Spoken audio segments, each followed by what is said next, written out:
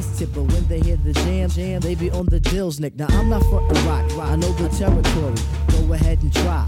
That's a different story. Similar to Grim, I could tell a better one. All about a kid who couldn't rap and didn't run. Stands on the side where the mic is getting done. Resorts to begging Billy, asking could he have some. No, never ever. Go back and try again, man. If you come back, I'll be the first to shake your hand. Let me flaunt the style. I think that the time's near that we drop scuds. There won't be no duds here. Rappers play the dumb. Kinda on the space tip, but when all right, you guys. Welcome back to the questions. Another episode of the questions and answers here. You guys tweet me questions, hashtag SHSQA. SHSQA, Scott Horton Show. Questions and answers. And I'll do my best to get to them. And I'll take them by email too, scott@scotthorton.org. There's a whole other feed, a couple others that are the same thing, the interviews at libertarianinstitute.org/Scott Horton Show, at scotthorton.org/interviews.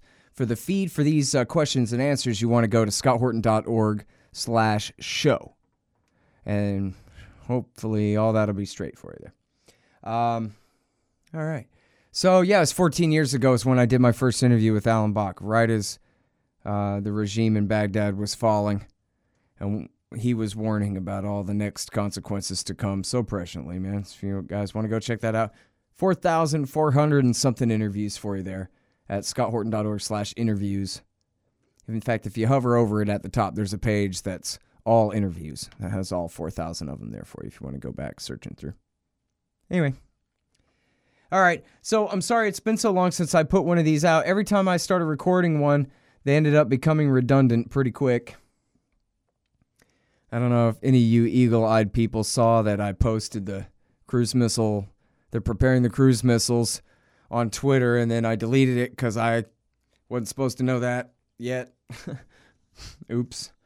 But anyway, so yeah, I had just finished recording a whole thing about, it looks like there's going to be strikes either tonight or tomorrow. And then right when I was about to upload it, the strike started. So, well. Start all over again. Too much to talk about here, of course, in the questions and answers today. And you know what? I think I've got everything on my list here to talk about. So I'll try to be quick because it's a lot. All right, so this one I think I'm going to put at the end. Let's see, Ron question. Let's end with that. All right. Now we'll end with this. Okay, so first of all, obviously Syria. Danny asked, who's who? Hey, Scott Horton, do I have it right that these are the sides there? And of course, yeah, he was right, but, only kind of because what are you going to do? It's a mess. So here's how I attempted to answer him. Let's see how he asked it was. Yeah, more or less. All right, I summed it up. So here's what I told him. I emailed him this, but now I'll just tell it to you. It's the USA, Saudi, Qatar, Turkey, Israel, the so-called moderates, Al-Qaeda, ISIS, and the Syrian Kurds on one side. Except that the Turks hate the Kurds fight ISIS, ISIS fights Al-Qaeda, and the USA fights ISIS, but backs Al-Qaeda and the moderates. Really, the moderates who are really just the gun runners for Al-Qaeda. On the other side of the Syrian war is Syria, Russia, Iran, Hezbollah, and Iraqi Shiite militias. Pretty much think I covered that side of it. In Iraq, though, the USA backs the Kurds, yeah, but they back the Shiite side there, the Shiite Iraqi army, the Iraqi Shiite militias, and also some Iraqi Sunni tribal militias, but pretty much they back Shiite and Kurdish power there in Iraq against the Islamic State, who may or may not still be backed by our friends in Saudi and Qatar, but certainly were bankrolled by the Saudis for a long time, and by the Turks as well, who bought all their oil and let them recruit and let jihadis travel from all over the world to Turkey and then to cross the border into Syria to fight the war there. although the Turks and the Islamic State haven't been getting along so well as of the last year and a half or so, when the Turks cut ISIS off and ISIS started attacking them. So, is that clear as mud? You see, this is a real problem because Al-Qaeda, also I left out in my thing here, Al-Qaeda fights the Kurds too. That's where you have CIA-backed Al-Qaeda guys fighting against DOD-backed, and not just outright Al-Qaeda, but Ahrar al-Sham and others, mythical moderate groups who are all really just adjuncts of Al-Qaeda anyway. But even the, Ahrar al-Sham mythical moderates have come, or mythically moderate, I should say, have come into direct battle with the Syrian Democratic Forces, that is the YPG, Syrian Kurds, backed by the Department of Defense, Joint Special Operations Command. And so you've literally had CIA-backed rebels fighting DOD-backed rebels, and then on top of that, there's been the Badr Brigade, an Iraqi Shiite militia from the other front of the ISIS war, who have come in to help reinforce Hezbollah and the Syrian Arab Army, the Iranian Special Forces guys, and the Russians in their fight against the Islamic State and Al-Qaeda both. And now into this. Which side is our government on? Well, at this point, Al-Qaeda's no longer the Islamic State, but the Islamic State is a direct result. It is an outgrowth of American policy in Syria since 2011. And it sounds kind of crazy. It sounds on the level of, Obama's a Muslim and Obama's from Kenya and all this kind of crap, because it is high treason. It is high treason. But it's not because he's loyal to the Muslims. It's because he's Ronald Reagan. He was. It's not that he's, on the side. That's how right-wingers think of it. He was a secret agent of Osama who came and usurped John McCain's rightful throne or some kind of thing like that. That's not what it was. Barack Obama, he was a pretty conventional D.C. politician. And right at the time that the Navy SEALs were finally killing Osama bin Laden, the rest of the entire American imperial police state, imperial regime, was taking their side. And really, go back to The Redirection by Seymour Hersh in the New Yorker magazine. That's from 2007, and it's about a policy that was implemented beginning in 2006. 11 years ago now. Bush was advised that, hey, we blew it. Own goal. We just fought for Iran. We're still in the middle of fighting a civil war for the Iranian-backed factions in Iraq. So that's a big screw up, and it's really pissed off our allies, the Saudis. So now we need to tilt back toward the Saudis and tilt back toward their Sunni axis.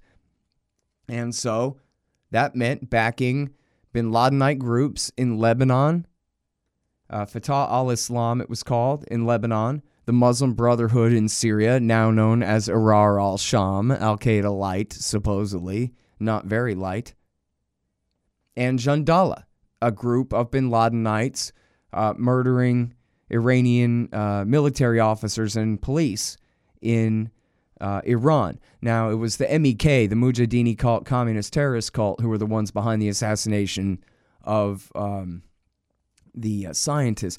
Actually, Jandala may have done a couple of those. And there was a discrepancy about whether they were possibly recruited by the CIA, but that actually it was the Mossad posing as the CIA who had recruited them to do some of these attacks inside Iran, as I believe it was Mark Perry reported back then. But anyway, that's the redirection.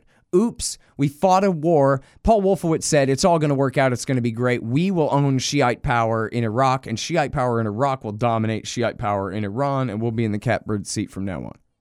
Well, that's not what happened. They empowered the Iranians. They proceeded to fight a whole civil war to kick all the Sunnis out of the capital city, expand the borders as Shias stand there, and basically then break the country up. Only the Americans didn't get control of it. The Iranian-backed factions did and told the Americans to get the hell out. Thanks for winning the war for us. And expanded Shiite power there. Then the king of Jordan said, oh my God, it's the Shiite crescent.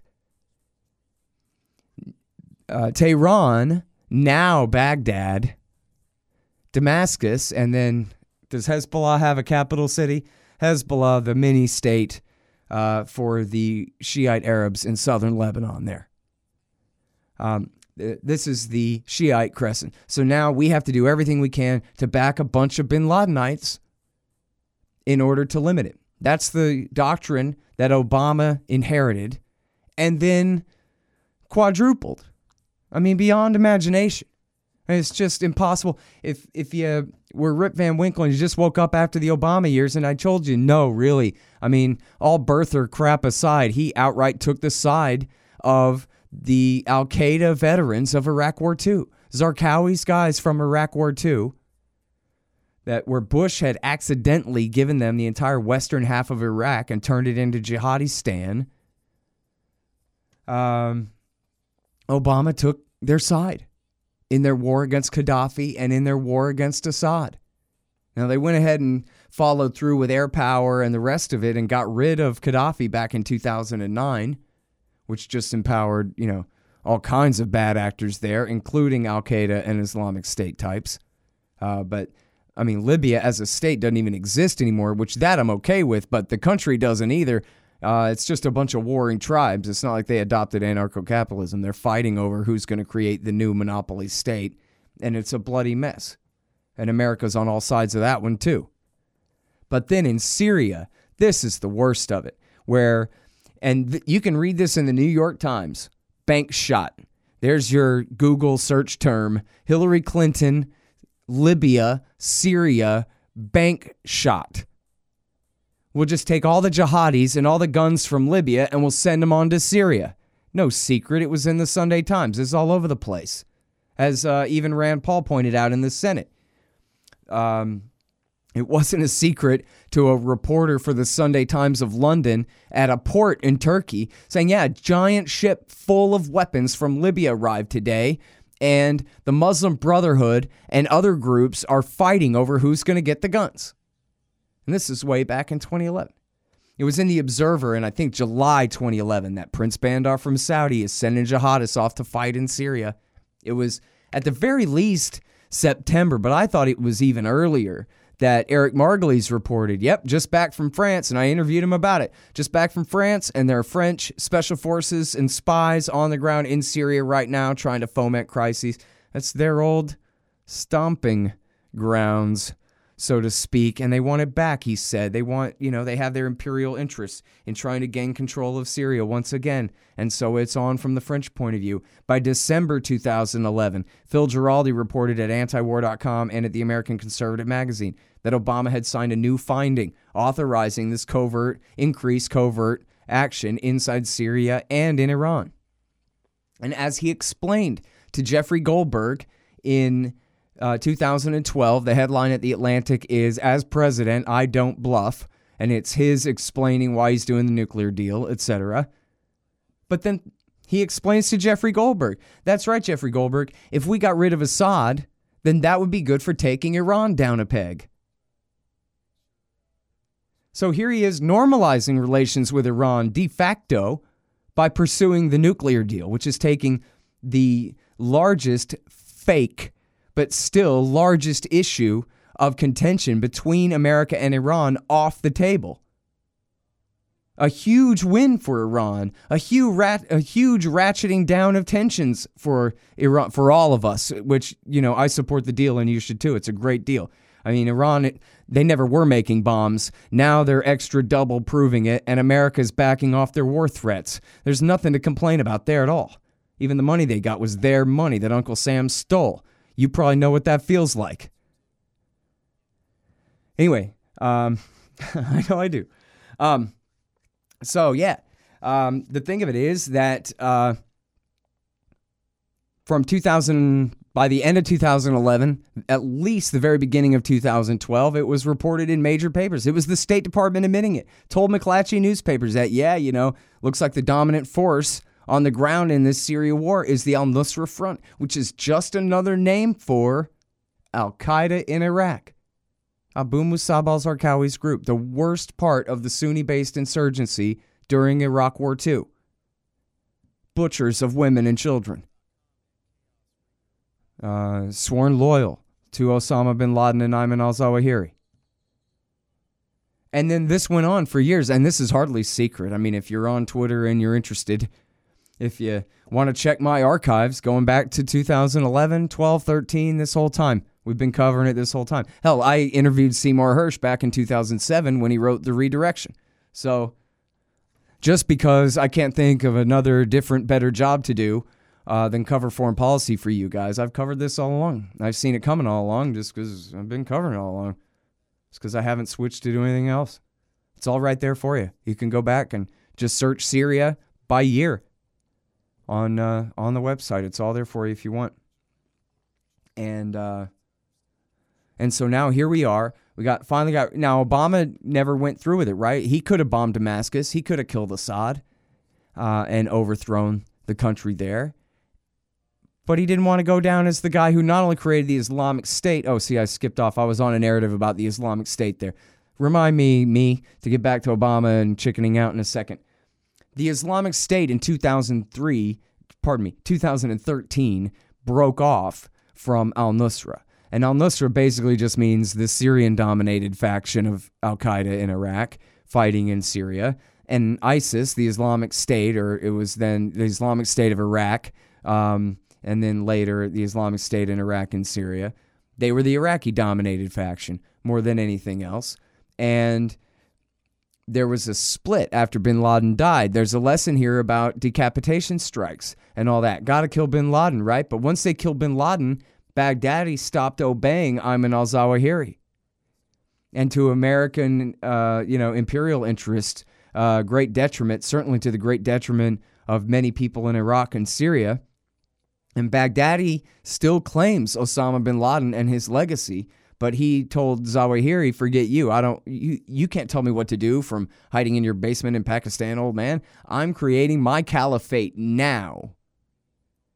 And he broke off in 2013. 6 months later, his men seized Fallujah. And 6 months after that, they rolled into Mosul.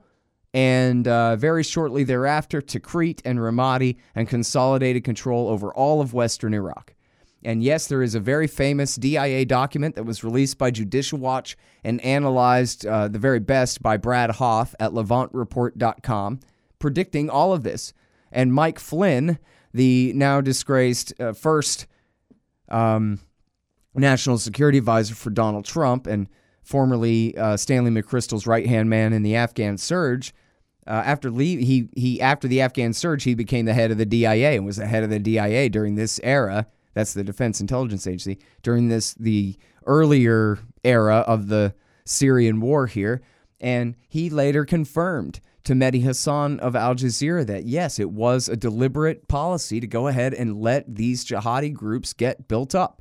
And in fact, John Kerry, there was recently released audio where John Kerry, the New York Times originally published it but had edited it. Then the full version came out. And the original, the edited was bad enough where he's talking about all the guns and sorry it wasn't enough to help you rebels overthrow Assad, but look at all the weapons we did give you and all of this. But, and he told them in regards to the Islamic State, well, we thought we could manage, which his language isn't perfectly clear. He's speaking out loud, not writing it down. But it sounds like what he's saying is we thought we could manage the situation, even including with the rise of ISIS, because it was putting pressure on Assad. And yet, of course, the problem with that is, as John Kerry, the former Obama Secretary of State, admitted, well, the Iranians and the Russians reacted, and they backed Assad. So it's not a zero-sum game. The more you back the jihadis, the more Hezbollah comes in to help Assad fight them. And up it goes. And so he says, it's not that there's a lack of weapons. We dumped an ungodly amount of weapons in there. It's just that the other side gets them too. And the thing it's not working. But he basically concedes there that, well, we thought we could manage. As Obama had put it, and this you have to understand without any of us being able to be a fly on the room. When Obama made the comment after the fall of Fallujah that still ISIS is just junior varsity. They're just pipsqueaks. Don't worry about them. That reflects a conversation or a set of conversations and decisions that were made in the White House, that this is how we're choosing to consider this. Not that big of a deal yet. because, again, as Obama told Goldberg, this will help take Iran down a peg. And, really, as he's, again, making de facto peace with Iran, he's basically doing this apparently to placate the Saudis and to placate the Israelis. And you're probably familiar with that phrase, placate the Saudis, because that was also Obama's excuse for helping them launch this war against Yemen that's been raging for 2 years now. Is that he was about to sign this nuclear deal with Iran, and the Saudis were freaking out about it, and so to placate the Saudis. That's the direct quote from the New York Times, and that's no scoop. That was an official story passed down from the Oval Office to the paper of record. Okay, that was their story that they wanted told.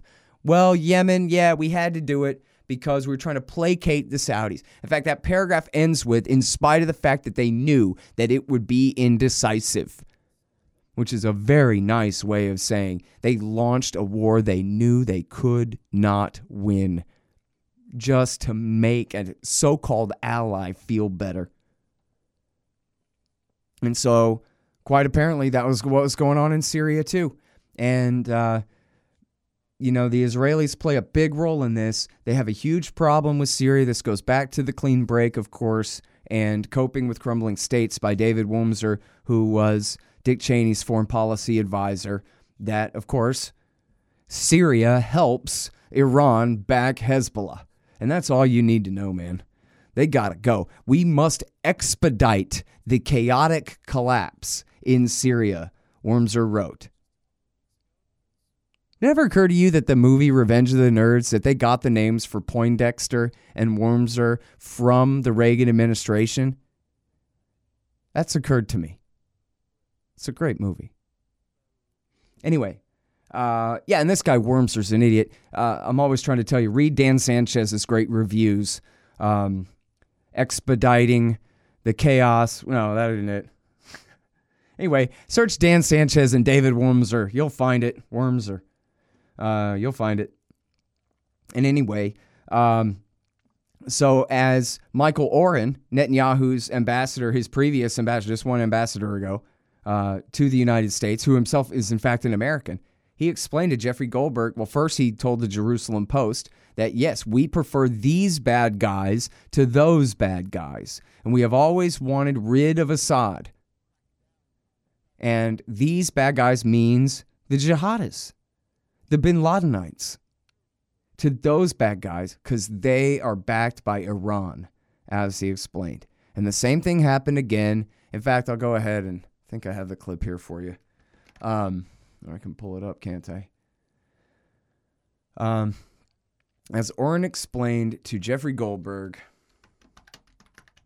I won't speak for the government anymore. I'm speaking for me and Jeff. No, you're not. And what I'm going to say is harsh, and perhaps a little edgy. But if we have to choose the lesser of evils here, the lesser evil is the Sunnis over the Shiites. For the reason You're I not mentioned speaking before. for me. Okay, it's a lesser evil. It's an evil, believe me, it's a terrible evil. Again, they've just taken out 1,700 former Iraqi soldiers and shot them in a field. But who are they fighting against? They're fighting against the proxy with Iran that's complicit in the murder of 160,000 people in Syria. You can just do the math. And again, one side is armed with suicide bombers and rockets. The other side has access to military nuclear capabilities. So from Israel's perspective, if someone's got, if there's got to be an evil that's going to prevail, let the Sunni evil prevail. And again, so you see there, he did start out to say, the volume was a bit low, but he did start out saying, I'm only speaking for myself, not for Israel. But that's not true, and he slips a couple of times. So from Israel's perspective, and he's speaking, of course, for the Netanyahu administration. And then, of course, his reasons are both completely bogus. That every casualty of the war is Assad's fault, and that Iran has nuclear weapons and could give them to Assad and or Hezbollah, which is just not true in any way. And by the way, that clip where he refers to, look, they just massacred however many 1,700 Iraqis in the field. Well, they were the Iraqi Shiites. Who were they? They were cadets at the Iraqi Air Force Academy who were slaughtered by the Islamic State. So there's no spin here that, well, he was only talking about the mythical moderates. No, he wasn't even talking about Al-Qaeda. He was referring to ISIS. Oh, look, these guys, yeah, they just slaughtered a bunch of guys, innocent people. I don't know if you guys have seen that footage of basically a parking lot full of bound men just being completely machine gunned to death by the Islamic State. Yeah, they did that, but hey, on the other side is Hezbollah. Yeah, well, Hezbollah isn't sworn loyal to Ayman al-Zawahiri, the butcher of New York City. Oh, no, I guess ISIS isn't either. Only the al-Nusra Front that we're still back in there. But still, Baghdadi claims Osama, so that's bad enough. That must have been what I meant to say. All right. Now the gas attack. So that's the context of what's going on in this war. Oh, no, I was supposed to get back to Obama. So Obama never all the way, went for the full regime change. He backed down in 2013, and he basically stuck with the policy, as the Israelis themselves later put it in the New York Times, to let both sides continue to hemorrhage to death. We really don't want the Sunni or the Shiite side to win, as they frame it. Just let them keep fighting and fighting. Apparently, Obama adopted that policy. But so now that we're in the Trump administration, the question is whether they're going to go ahead and go through with regime change. You can see a big problem, and we're going to get back to this later. A big problem here is that nobody ever explains who's who. And especially among the right-wing hawks, this term radical Islam, which completely papers over the fact that there's a massive sectarian war going on. Not that they're fighting over you need to convert your religion, although there's a bit of that from the Islamic State types. What they're fighting over is who's who. Who's the in-group, who's the out-group. Who wins, who loses. They're fighting over land and power, control of resources. You know, a funny fact about Iraq, kids, is that all the oil is up in the north near Kirkuk under the control of the Kurds, or down in the south near Basra under the control of the Shiites. And back when the minority Sunni government under Saddam Hussein ruled from Baghdad, didn't matter. They stole it all. Everybody else only got what was divvied up and passed out to them on the receiving end, right? But ever since the war in 2003, the Shiites and the Kurds have had the attitude that, well, we don't have to share with you guys anymore. Why would we? And especially that's been the Shiite attitude. And the Sunni attitude is, holy crap, if we don't control the government, we don't have the oil revenue. And that's the life they've been living, and that's a huge part of why they fight. They've basically just been left to burn out in the sun with no resources at all.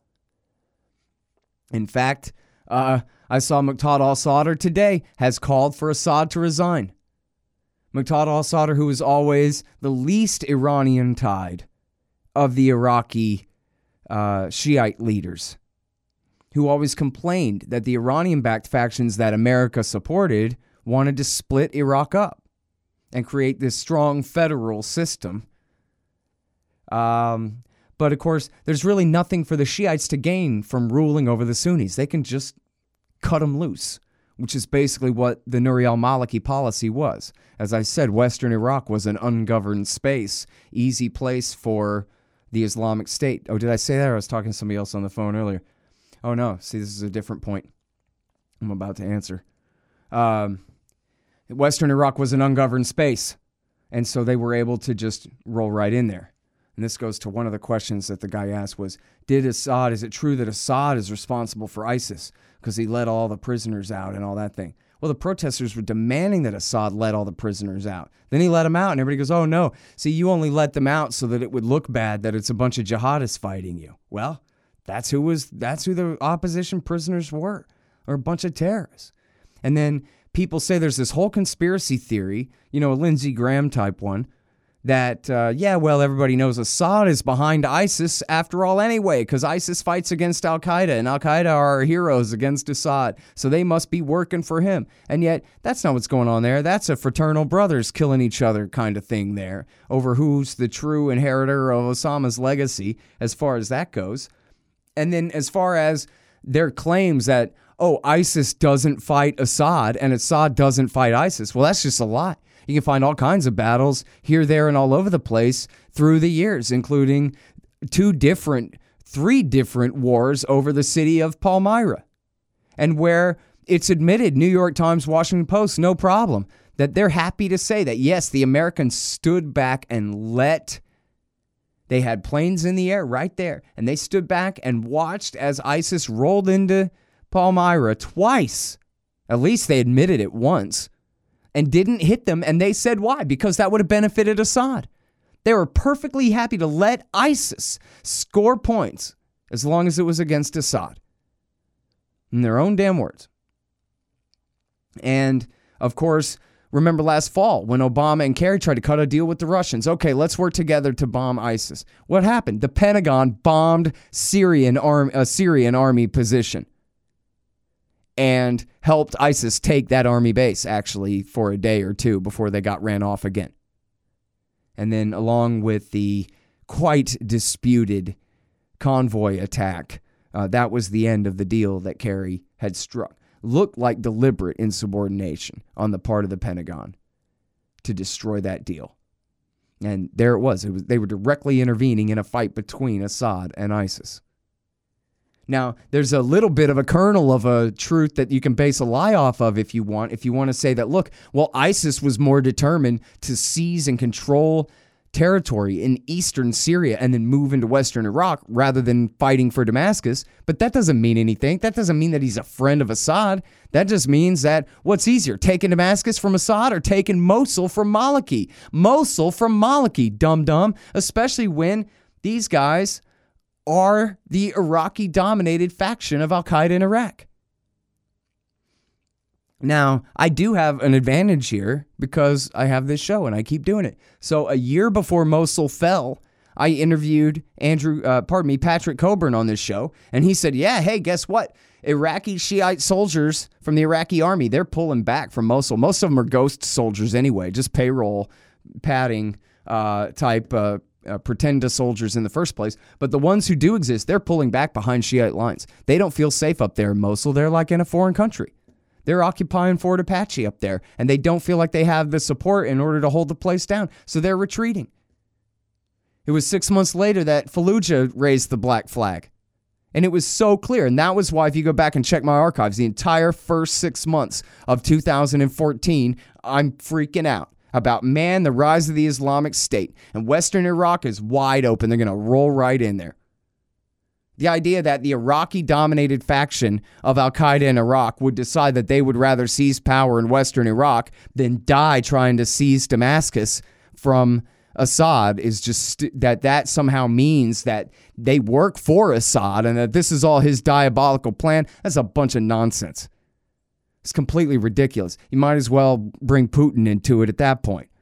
Oh no, Putin was brought in the fall of 2015 when American support for Al-Qaeda was such that they were able to cut the last highway between Aleppo and Damascus. And only then, in 2015, the fall of 2015, only then did Putin come in with his Air Force and start hitting the Al-Qaeda positions and starting the most recent of the conflict. I'm not saying that's great or whatever. I'm just saying get the narrative right about who was doing what. And I guess he'd been helping Assad with some material support, etc. But as far as I was just cracking a joke about the ridiculous conspiracy theory that Assad is behind the Islamic State. It's only if you're determined to believe that Al-Qaeda are the good guys, and if only they would overthrow Assad, then everything would be fine. But you'd have to have one hell of an agenda to believe that at this point, for sure. All right. Now, and I'm sorry, man, I meant to say during the Israel part that Asa Winstanley, who is a British journalist, I think has done the best job of compiling all the different evidences, very mainstream ones, of Israeli support, direct support for al-Nusra, aid and comfort for the al-Nusra Front, which is, again, Al-Qaeda in Syria. And now some people say, even good writers, I see them make this mistake and say, well, they changed their name and they renounced their ties to Al-Qaeda. That's not true. They did not renounce their ties to Al-Qaeda. They just changed their name. If you go back and look, at no point did Jolani say that, yeah, now my sacred oath of Bayat, as they call it, to Ayman al-Zawahiri is hereby canceled. There's nothing like that in there. These guys are sworn. Jilani is the leader of the al-Nusra Front, or Jabhat Fatah al-Sham, and now they've changed the name again, Tahrir something, whatever. They are, as long as Jilani's their boss, they are Ayman al-Zawahiri's men. Hiding in a basement in Pakistan as he may be. And Asa Winstanley has put together an incredible amount of documentary evidence of Israeli support for them and, medical treatment and all of this. I think there's even a question of whether some of these airstrikes against Hezbollah has been as actual air cover for al-Qaeda fighters in Syria. It's hard to parse the so-called FSA groups and whatever, but you look at the moderates. This is another thing somebody asked me. I know I'm getting these out of order. Oh, it's the same guy asked. See a moderate rebel literally eating a guy's heart out. That's right.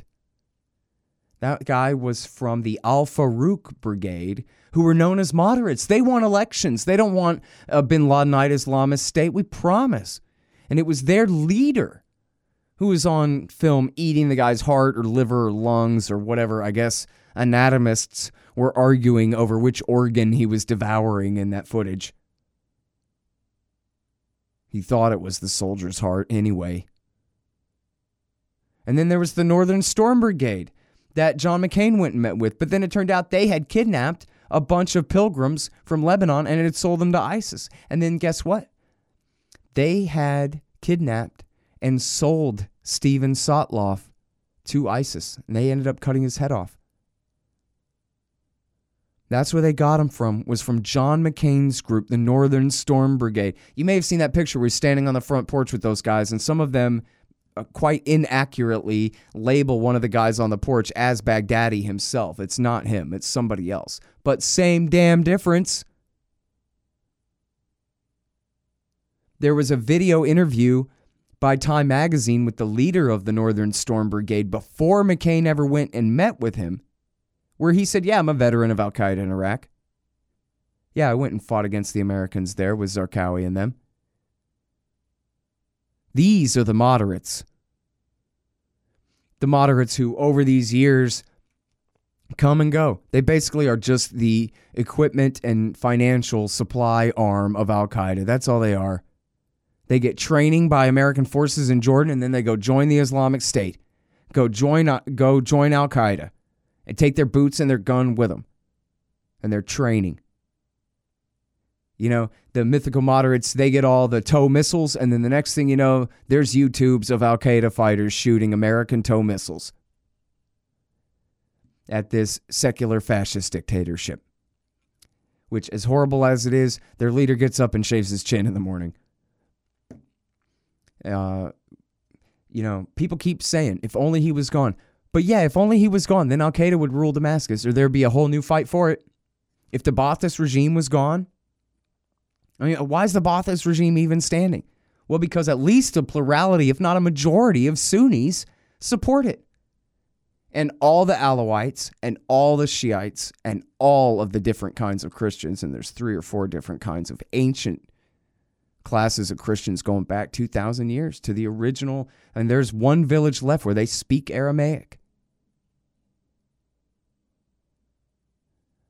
All of these groups support the regime, not because they're nice guys, but because the opposition are a bunch of head-chopping lunatics. The opposition, they say al-Qaeda, oh no, they're not as bad as ISIS. Really? Look at them massacring innocent people for being a member of the wrong sect or for simply being in their way. Detonating suicide bombs outside of schools, shooting a little boy in the head for not even taking Muhammad's name in vain. It was like the slightest thing. Remember that one?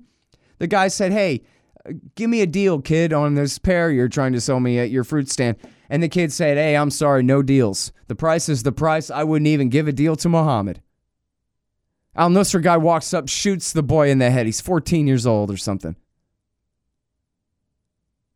That's who the moderates have been really all along in this thing. And the people of Syria know that. And they try so hard to spin it like all the Sunnis, which the majority of the population of the country are Sunni Arabs. And they try to make it sound like, oh, it's the Alawite minority oppressing the Sunni majority. No, that's not true. Every other minority group supports the state, and at least a plurality, if not a majority outright, of the Sunnis do too. And even the Kurds, who have created their own little mini state and broken away, have been very specific to say they don't want any fight with Assad. They don't want to see him overthrown. They don't prefer al-Qaeda to him. Again, DOD-backed Kurds in Syria have been fighting against CIA-backed terrorists, jihadist types. So I don't know whether they'll ever be able to come together and have some kind of federation in the future, or whether there's going to be a whole new war over. Seems like it's more likely there would be a Turkish war against Syrian Kurdistan than a Ba'athist Damascus-based one, but we're talking about next year, right? Okay, and then now the gas attack. I don't know what happened. I really don't. But what I read about it, I don't believe the story that they're pushing, that this one bomb went off and spread this cloud over this whole village and all of this. I just don't believe it. And show me that. And clearly these people are dying from something, whether it's sarin or not, I don't know. The Doctors Without Borders and the WHO said, yeah, that they're dying of something that seems to be some kind of nerve agent or something, but they weren't being too specific. They didn't say sarin, and they certainly didn't say who did it. And their story's not credible to me. Now, you might have seen or heard that I interviewed Phil Giraldi, and that he has sources who were saying that they are in agreement with the Russian story. That what happened was, not that it was sarin necessarily, but that the Assad government had bombed a warehouse full of weapons that included some chemicals, possibly chlorine or who knows what else, and that then that smoke got out and may have killed some of the people. But they show a crater in the road, kind of out in the middle of this sort of farm industrial section of town, where there's no reason to believe that anybody had been standing around where that bomb had fallen. And just one small bomb, maybe a 250 or 500 pound bomb or something, I guess less than that, had hit in the middle of the street. And then in this kind of agricultural thing, I don't know, it was a very windless day, or just enough of a breeze to create a giant cloud over the whole village, as they claim, and then disperse. I don't know. The bomb in the warehouse story sounds more credible to me. And actually, even more credible to that is just my imagination that al-Nusra just poisoned these people. And that, they just took advantage of an airstrike to say that it was related at all. That, to me, sounds like the most plausible explanation. But I don't know. But I don't believe them. And I don't think that you need to feel like you should go ahead and default with and believe whatever TV says until you hear otherwise. Because in fact, you should feel exactly the opposite. And I know even smart people going, well, Assad must have done it, right? People are saying that to me. I mean, that's what they're saying. Come on, man. We've been through this. We've been through this specifically 3.5 years ago. And it was a hoax. There was some nerve gas. In fact, sarin. But it was the Turks and al-Qaeda that did it. And Seymour Hersh's reporting stands up. And I know he took a lot of flack, but from a bunch of monkeys. And he smashed them all. And because what happened was the rocket propulsion department at MIT came to his defense and said, all these amateurs with their half-baked theories about this, that, and the other thing, wrong. Hersh is right, you're wrong. And the accusers had to keep changing their story about where these rockets must have come from. Oh, they came from this base 9 kilometers away. Oh, really, huh? In a rocket that couldn't possibly have traveled that far. Anyway, you can read about it at the London Review of Books, Seymour Hersh, The Red Line and the Rat Line. And then also, Who's Sarin is the follow-up. And then you can read all the letters to the editor from the guys at MIT saying that the naysayers have no idea what they're talking about. And it was a hoax, that's it. In fact, Phil Giraldi reported at the time then that the CIA analysts were prepared to resign en masse And that is not just his claim, but here's what backs that up, is that they put out a government assessment, which is not a thing. A CIA assessment, an intelligence assessment, an assessment by the Director of National Intelligence's office or by the DIA or whatever would have their name on it. A government assessment means political people wrote it in the White House because the CIA refused to allow their name to be put on it, and they were going to resign over it.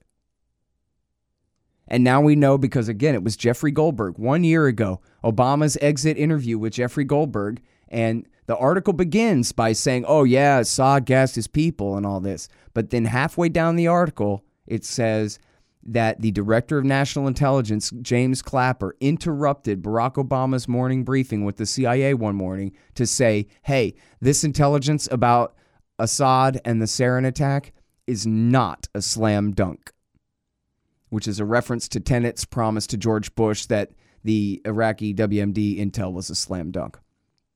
And in other words, he was telling Obama, I won't stand by you on this. And then Chairman of the Joint Chiefs of Staff Dempsey told the media, I don't know why we have to attack Syria right now, which was, again, another indication. I won't stand by you, Mr. President, if you launch this war. Or in other words, they were being nice and they were providing him political cover. Hey, I don't think we should do this either. If you need to cite me, cite me. And they backed down from doing it. It wasn't true. And in fact, of course, there were other reasons that they didn't do it too. But that was a big one, is that Clapper told Obama, I'm not willing to lie for you on this, right? That's what he was telling Obama. If anybody asks me, I'm telling them that I told you that it's not a slam dunk, Mr. President. That's what he's really saying. So that's not 100% proof of what happened this time, but it sure is a hell of a lot of reason to doubt until you find better evidence. Now, there's a picture in The Guardian of a pretty much empty-looking warehouse, and the guy says, oh, yeah, right, this is the warehouse that supposedly was full of all these chemicals or whatever. But, yeah, says you. I don't know who this Guardian reporter is, and I don't know which Al-Qaeda guys are leading him around by the nose or what. But I highly recommend that you guys look at Kevin Gotstola at Shadowproof. He's got a great piece. We're running it on antiwar.com today or tomorrow. On antiwar.com on Monday. It'll be running. And it's how do we know that Assad did the sarin attack? And he brings up a lot of great points. We already ran one the other day that was by Vijay Prashad at Alternet, bringing up the fact that everything we're learning here about this attack is coming from these opposition activists. Not one of them is an objective source, etc. And that was a good one. Vijay Prashad, he's a good writer and was good on opposing the war in Libya. I think he's the one that wrote I think he wrote a book, one of the 2 books I have about the Libya war that I haven't read yet. Anyway, decent guy, Prashad. And then, so there's the strikes. And then the question of regime change. And now Nikki Haley at the UN and McMaster keeps saying, Rex Tillerson keeps saying that he's got to go. And they do send mixed signals. Tillerson said, we got to get rid of ISIS first. They're the priority, but then. And then McMaster said, no, we're going to do it simultaneously. Or was it McMaster, I think? Anyway. And by the way, there's a new story out saying that McMaster wants to do a full Petraeus surge of 175,000 troops into Syria to do a full counterinsurgency doctrine and all of this. And yeah, I don't believe that because I think McMaster knows that that would be way too dangerous in terms of the relationship with Russia. And he's a Russia hawk, but he ain't that bad. There's just too much at stake for them to try that here. And I guess it's true that they do have the myth of the surge, and it is absolutely true that, in fact, General Mattis, in fact, the story says Mattis is against it, but really Mattis helped rewrite the counterinsurgency doctrine with Petraeus. McMaster was, part of that group with Petraeus. Of course, Mattis is a Marine, so he was never directly under Petraeus. Oh, I guess he was when Petraeus was the head of CENTCOM. But still, they're not in the same branch. He was never his direct underling in the way that McMaster was. McMaster was under McChrystal and Petraeus during the surge in Afghanistan, in charge of fighting corruption in Kabul. Did you know that? There must be some funny stories there, dude. But anyway, I doubt that they're going to take that risk with putting that many infantry on the ground. The lesson of Iraq War II is, as Eric Margulies emphasizes, you go back to the British model, white officers with native troops. And I could even see them putting in 50,000 Marines to knock the hell out of ISIS and then leave again. But get bogged down in the counterinsurgency, stand around and get sniped, get blown up by an IED, just driving around in circles all day, playing the IED lottery and all that. I think the Army and the Marine Corps have had their fill of that for now. I don't think they're going to want to do that. So I don't know. But what's interesting is the story comes from Mike Cernovich, and the one part of it that I found actually really intriguing, and he could be right about the coin thing, I don't know, man. It is the worst thing imaginable, so why not? But the thing I found most intriguing about it was that he said that, hey, Kushner and Bannon are in agreement about this. They don't want to do it. And in fact, he says Mattis agrees with them and doesn't want to do it. It's McMaster and his guys that want to. But I thought that was especially interesting because that coincided with something that Robert Perry reported. That contrary to popular rumor going around, Bannon and Kushner agree on not attacking Assad in Syria. And they were against the strikes, never mind something this big, but just that they were against the cruise missile strikes.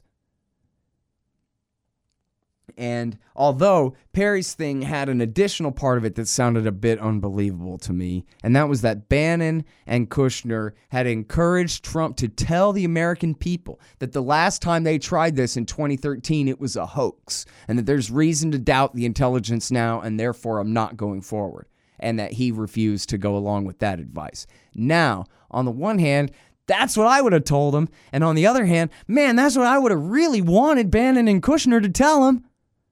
But on the other hand, I'm using my imagination in my mind's eye kind of thing, and I'm really not picturing it happening that way, boys. I don't know. But that doesn't sound right to me.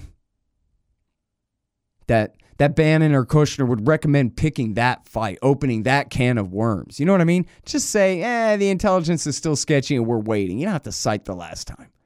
Leave that to Scott Horton and all that, right? You don't have that. You wouldn't have President Trump say that, even if you were Bannon or Kushner kind of thing, right? Or you would, but they wouldn't. So I don't know.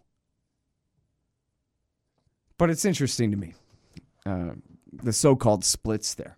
I mean, anybody who's not stupid and crazy ought to be against overthrowing the Ba'athist regime at this point. And they're saying, oh, yeah, no, well, maybe we'll just get rid of him and keep the current regime. But I don't know that that's possible.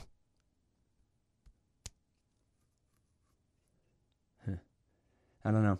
Okay. What else am I missing?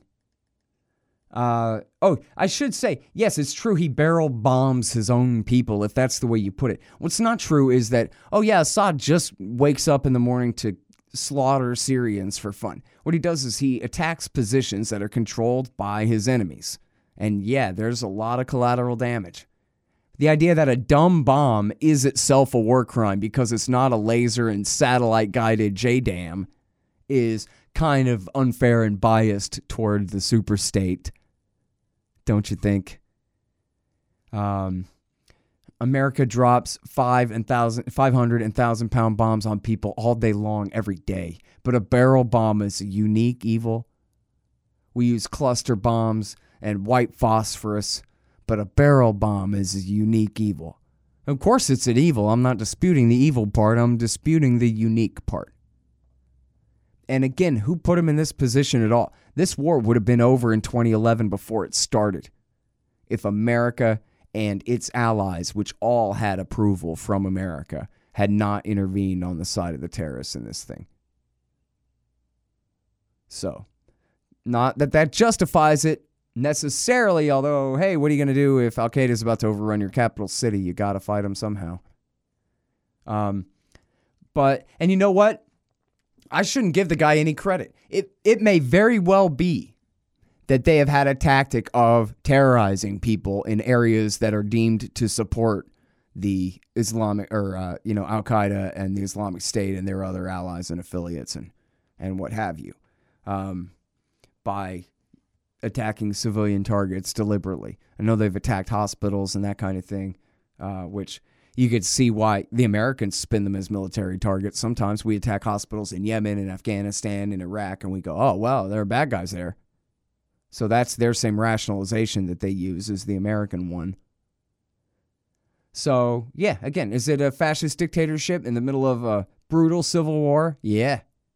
Numbers approaching the dead from our civil war? Yeah, getting there. You know, who knows? And then now, I'm glad that I saved this guy's email to glance at because he has so many different questions about it. One of them is, what about these other chemical attacks? I have here this New York Times article for you. If I can click on the damn thing. ISIS used chemical arms at least 52 times in Syria and Iraq, report says. And I'm sorry because I can't remember. It was at Consortium News, but there's been so much good stuff on consortiumnews.com lately. I can't keep it straight off the top of my head. I think it was either James Carden or Robert Perry who pointed out that all the investigation, there was a UN investigation that blamed Assad for some of the chemical attacks.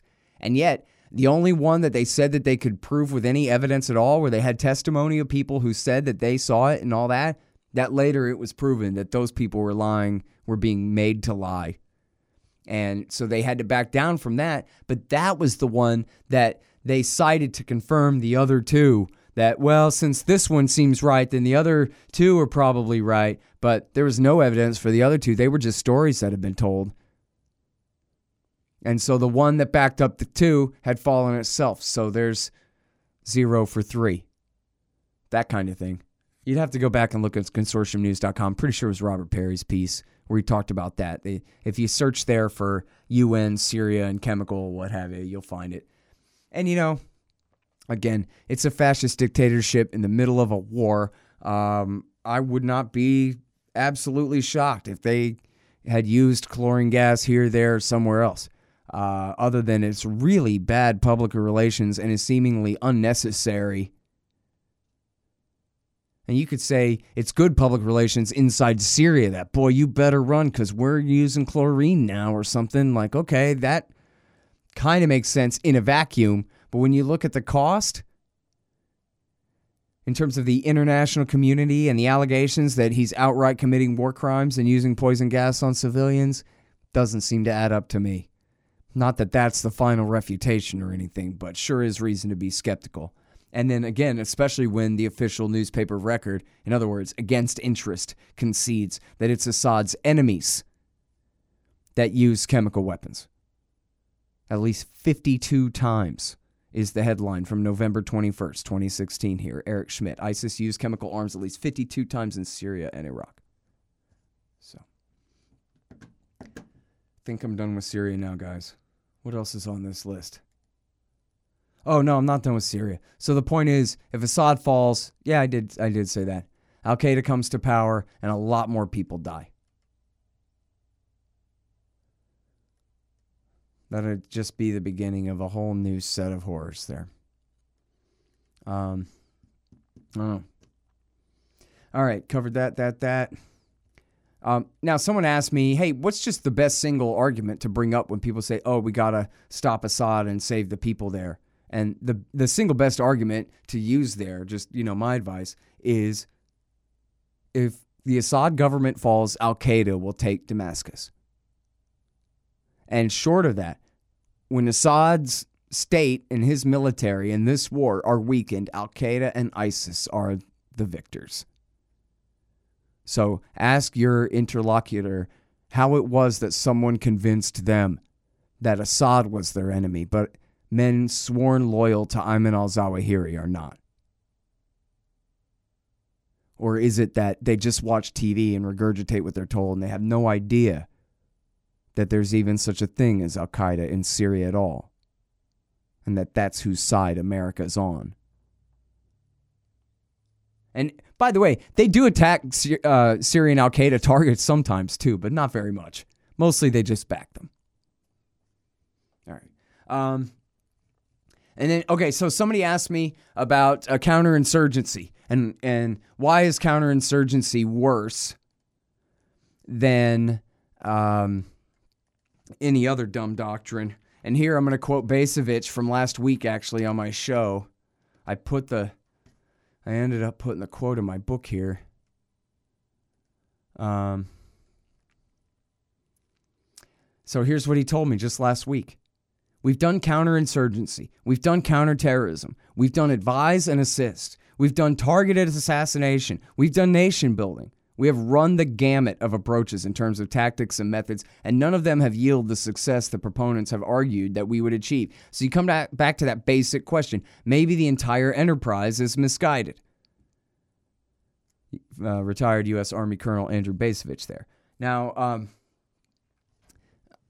really, the only thing, I guess, quote unquote, worse about counterinsurgency is it just means more men, therefore more fighting, instead of adopting an absolutely horrific and counterproductive anti-insurgency campaign, as Mike Flynn deridingly called it.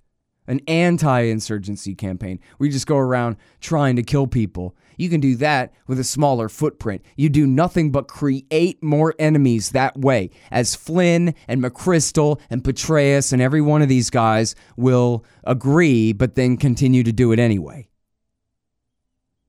But Flynn says if you just go around hunting and killing bad guys, that's stupid, pathetic, old think. That's anti-insurgency. That's not going to get you anywhere. What you need is counterinsurgency, which means you send in so much infantry that the ratio of grunts to civilians in the country that you're occupying becomes so vast that the resistance just quits the field and the regular, normal, everyday people turn to the occupation to be their government, their police, their protectors, and separate them from those among them who would have attempted to resist. And of course, the whole thing is stupid. The whole thing is magical thinking. And it's all based on a pretended pseudo-counterinsurgency campaign in Malaya that was actually just a brutal ethnic cleansing campaign. The minority was trying to foist communism on the majority. The majority sided with the Brits in putting the communist revolution down. And they were just massacred and ethnically cleansed. There's no, we oppressed them until they fell in love with us and respected us and did what we said and quit resisting. That didn't happen. Had nothing to do. There was no Hearts and Minds campaign. There was no nation building campaign. They just annihilated the opposition. That's all. So that's not a counterinsurgency campaign, but they cite it like it was one just because for a time the Brits called it that, and then at the end the insurgency was over, and so the surge worked, boys, but let's not look at what the actual result was. And then Algeria, where the French lost, and then Vietnam, where the French and the Americans lost, and then Iraq, where the Americans lost, or they fought the war for the winning majority side in kind of a repeat of the Malaya thing. They just completed the sectarian cleansing of the minority. And then the majority told them to get the hell out. And no, you can't have a single permanent base. You wanted 56, you get 0. Beat it, Maliki told Bush. So what's a victory there? Other than they got 1 million people killed and accomplished the increase of Iranian power in Iraqi Shiistan by 10 million times and control of the capital city. And they turned the west of the country into Jihadistan, into Bin Laden University. Yeah, that's a great counterinsurgency victory. I know we should base our Afghanistan policy on Algeria and Vietnam and Iraq. Come on, let's double down. And then what happened in Afghanistan? All they did was just get a lot more people killed. Out of the 2,500 something dead Americans, 3/4 of them were killed during the Obama years, fighting the Afghan surge for nothing, winning absolutely nothing, making no gains whatsoever. They called them fragile and reversible gains.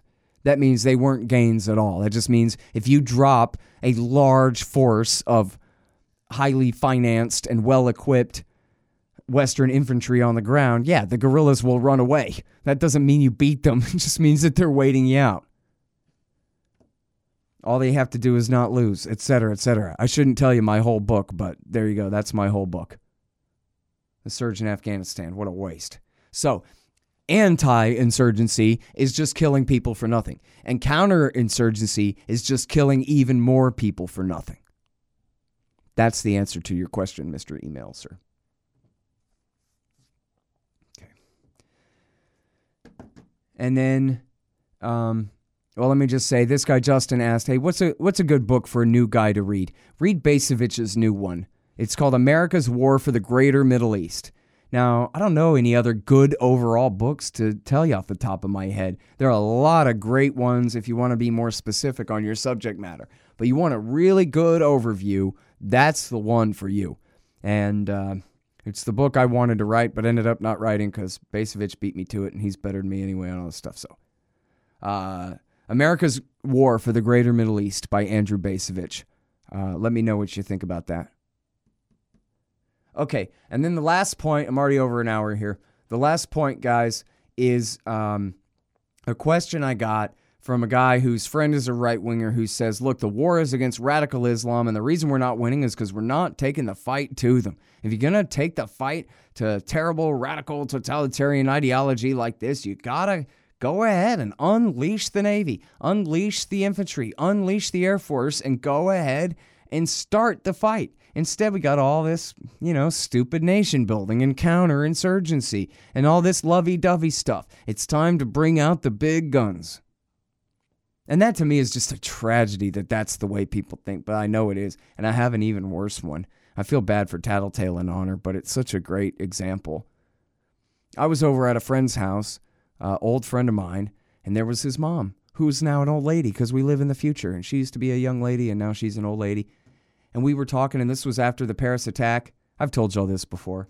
This was after the Paris attack or Brussels or one of those. I think one of the Paris ones. And she said, I guess we just have to nuke them all and kill them all. We've tried everything else. We fought them as hard as we can, and it's not working. They keep attacking us. We told them, if you keep attacking us, we'll keep killing you, and then they keep attacking us. So, at this point, who wants to go on like this? It's been a decade and a half. I guess we just have to kill them all. This nice little old lady said to me.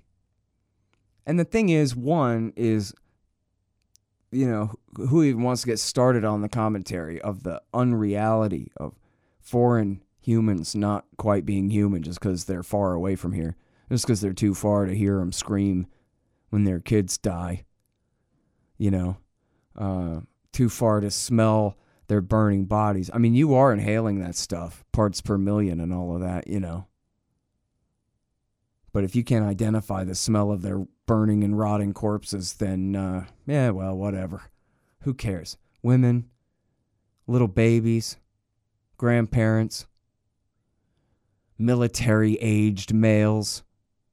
Just drop thermonuclear bombs on all their cities till they're all dead, and then it'll be great. Then humanity can go on without Muslims, and things will be fine after that. And this is the way regular people think. And the reason why is because nobody ever explained to them that, no, this is all America's fault. America started this war. And the only reason the only reason Muslims are at war with us is because we are at war with them. If we'd been at war with India for the last 25 years, we'd be saying, oh, boo-hoo, radical Hinduism. And there is radical Hinduism in the world. Lord knows they kill people. But if we'd been bombing India and, propping up dictators and dividing up their land and promoting this minority over that majority and that majority over this minority that used to rule them for such a long time and is just waiting for some payback, and we were to do all these things, then you know that they would spin it all as Hinduism is our problem, Hindu extremism. Because you don't know anything about Hinduism, right? So you'll let them tell you anything. Well, what they do is they worship Shiva, the destroyer, and they'll stop at nothing to get us all. They hate our freedom. They hate our Christianity. They hate the fact that we're independent from their Indian Hindu caliphate. And every time an Indian does anything violent, well, a Hindu one anyway, there are a hell of a lot of Muslims in India too. But anytime a Hindu does anything, Hinduism is why they do it. Now, I know that you're a Christian, and yet you still have 10 million different motives for all the things that you do in your life that have nothing to do with Christianity, right? But when a Muslim does something, or in this case, a Hindu does something, well, then we all know, ipso facto, by definition, don't need to think about it any harder than that. The name of their religion is the cause of their behavior, period. That's it. And even though for the last 25 years, everybody knows that George H.W. Bush and Bill Clinton and George W. Bush and Barack Obama have been slaughtering Indians endlessly, they're still going to say, no, Hinduism is why they resist. Because that's what TV tells you to think. That's what right-wing media tells you to think. And apparently, you people, you have to be told what to think by somebody. You can't figure it out yourself. Like maybe, what if we just took George H.W. Bush and then we let the people of Iraq all tear him apart? And then say, okay, are we cool now? Like, without weapons, just by hand. And said, look, does that make up for it? This is the guy that started this mess. This is the guy that turned Osama bin Laden from our friend into our enemy. He used to work for Bush's father and Ronald Reagan, of course, you know. This is the guy, like Bill Hicks said, go ahead and kick his head down the road like a soccer ball, and then we can call truce on all the rest of this. Instead, every time, look, a Muslim crashed a car into a thing. It's because Islam made him do it. My God, that's so stupid. The only connection there is shared identity. That's it. America's at war with Muslims. Muslims fight. Just like Muslims kill 3,000 New Yorkers and Connecticutians. And then you have guys, from Utah who go join the service to go and fight for them. Shared identity. We're all Americans. We're fighting for our country. We're fighting for our people. Right? Look at how amped up Americans will get to fight for other people's people. Oh, we got to go save the babies. Look, there was a gas attack against some Syrians. Well, if Americans will go to war to fight in solidarity with Syrians, then why wouldn't you think that that's why Al-Qaeda fights too? In solidarity with people who are the victims of violence. It doesn't make them any more moral than it makes Donald Trump. It just means that that's what they're fighting about. Anybody who targets civilians, and yet a healthy dose of allowance of collateral damage here and there counts as targeting civilians, is immoral and wrong. Our side and theirs. And so, your buddy with the, hey, we're up against Nazism, we're up against communism, we must go to war, the West against all of Islam. His whole stupid thing is based off a big, fake, false premise. Okay? The fact of the matter is there are 1.6 billion Muslims in the world, a seventh or more of the population of the world. And if they were all at war against everybody else who wasn't them, there would be a serious-ass world war blazing on all continents right now, and there's not. Your city would be completely full of arson fires this minute. If you live in any major city in America, you're surrounded by Muslims. They're everywhere. But guess what? Their only conspiracy is to raise their kids and go to work, just like you, stupid. If they were at war with you, you would have noticed. They're not. They're here for the same reason you're here. Presumably. So that you can be free and mind your own business. Be respected in your independence and respect others in theirs. Ever heard of that? This whole thing is just nonsense. It's a lie. That Islam is why they fight. In fact, there's a great new article on consortiumnews.com today by J.P. Sotile about this at all. The only thing that's Islamist about all this is that Islamism is the organizing principle of resistance. Well, they tried nationalism and America smashed that. And they tried socialism and America smashed that. And they tried Baathism and America smashed that. And then they occupied Saudi Arabia, and America's pet Islamist terrorists got pissed off and turned on us. And hey, there's a great place for me to close. Did you see the Lindsey Graham interview with Tucker Carlson? Tucker Carlson didn't even bring up blowback at all. Lindsey Graham's guilty conscience was just puking all over the place in all different directions. He's just upset. And he blurts out that we were attacked on 9/11 even though we didn't have troops in Afghanistan, which is the weakest, silliest straw man argument I've ever heard about the 9/11 attack in my life, I think. Of course, no one ever said that an American troop presence in Afghanistan was the motivation for the attack. It was a bunch of Saudis hiding in Afghanistan who were doing it because of American troops in Saudi who were being used to slaughter Iraqis from Saudi. That's what they complained about. And yeah, you're damn right. America started putting troops in their combat forces on the ground in August of 1990. In fact, they had them before that. But I'm just saying in preparation for the first Gulf War. So Lindsey Graham might as well have said, Horton is right, I resign. And Carlson didn't even bring it up. Tucker Carlson didn't even bring it up. Lindsey Graham just brought it up himself, blowback. And then tried to deny it with the silliest straw man ever.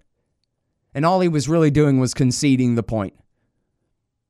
Because he knows good and well that America did have combat forces all throughout the Persian Gulf, even dating back to the Cold War. So, there. And you guys may be able to hear my stomach growling, which means this is finally over and I'm going to get something to eat. Thank you very much, guys. Sign up for the podcast feed for this at scotthorton.org/show for the Q&A stuff. Send me your questions at hashtag SHSQA. Scott Horton Show, questions, answers, get it? Hashtag SHSQA, or just email me, scott@scotthorton.org. If you sent me a question and I didn't get to it, I'm sorry, man. There's a bunch and I kind of got lost, but I hope I covered it all for you. Check out all the interviews at libertarianinstitute.com/Scott Horton Show and scotthorton.org/interviews. Again, 4,400 something interviews going back right exactly 14 years now at scotthorton.org for you guys. Oh, and you know what? Here's one other thing. I've got a lot of really good interviews in the last week or two. So I hope that you guys will go and check that out if you haven't heard them. I got a great one from a military police officer who invested McMaster for war crimes.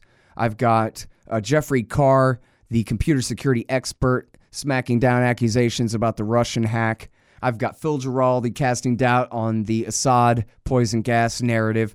I've got Patrick Osgood from Iraq Oil Report, who, man, that was a great one, and I'm thinking of a bunch more questions for him right now, just saying his name. So that was a really good one about Iraq War III. And then Robert David English wrote, every once in a while they'll let somebody write something good in foreign affairs. And boy, was this a good one about America's relationship with Russia. So there's Tom Woods and other good ones too. But those are the ones I'm most proud of from the last week or two or whatever it is. So if you guys want to go and check that out, I think you'll learn a lot. And so there, now I'm done. Thanks very much. Oh, and for God's sake, man, patronize my sponsors.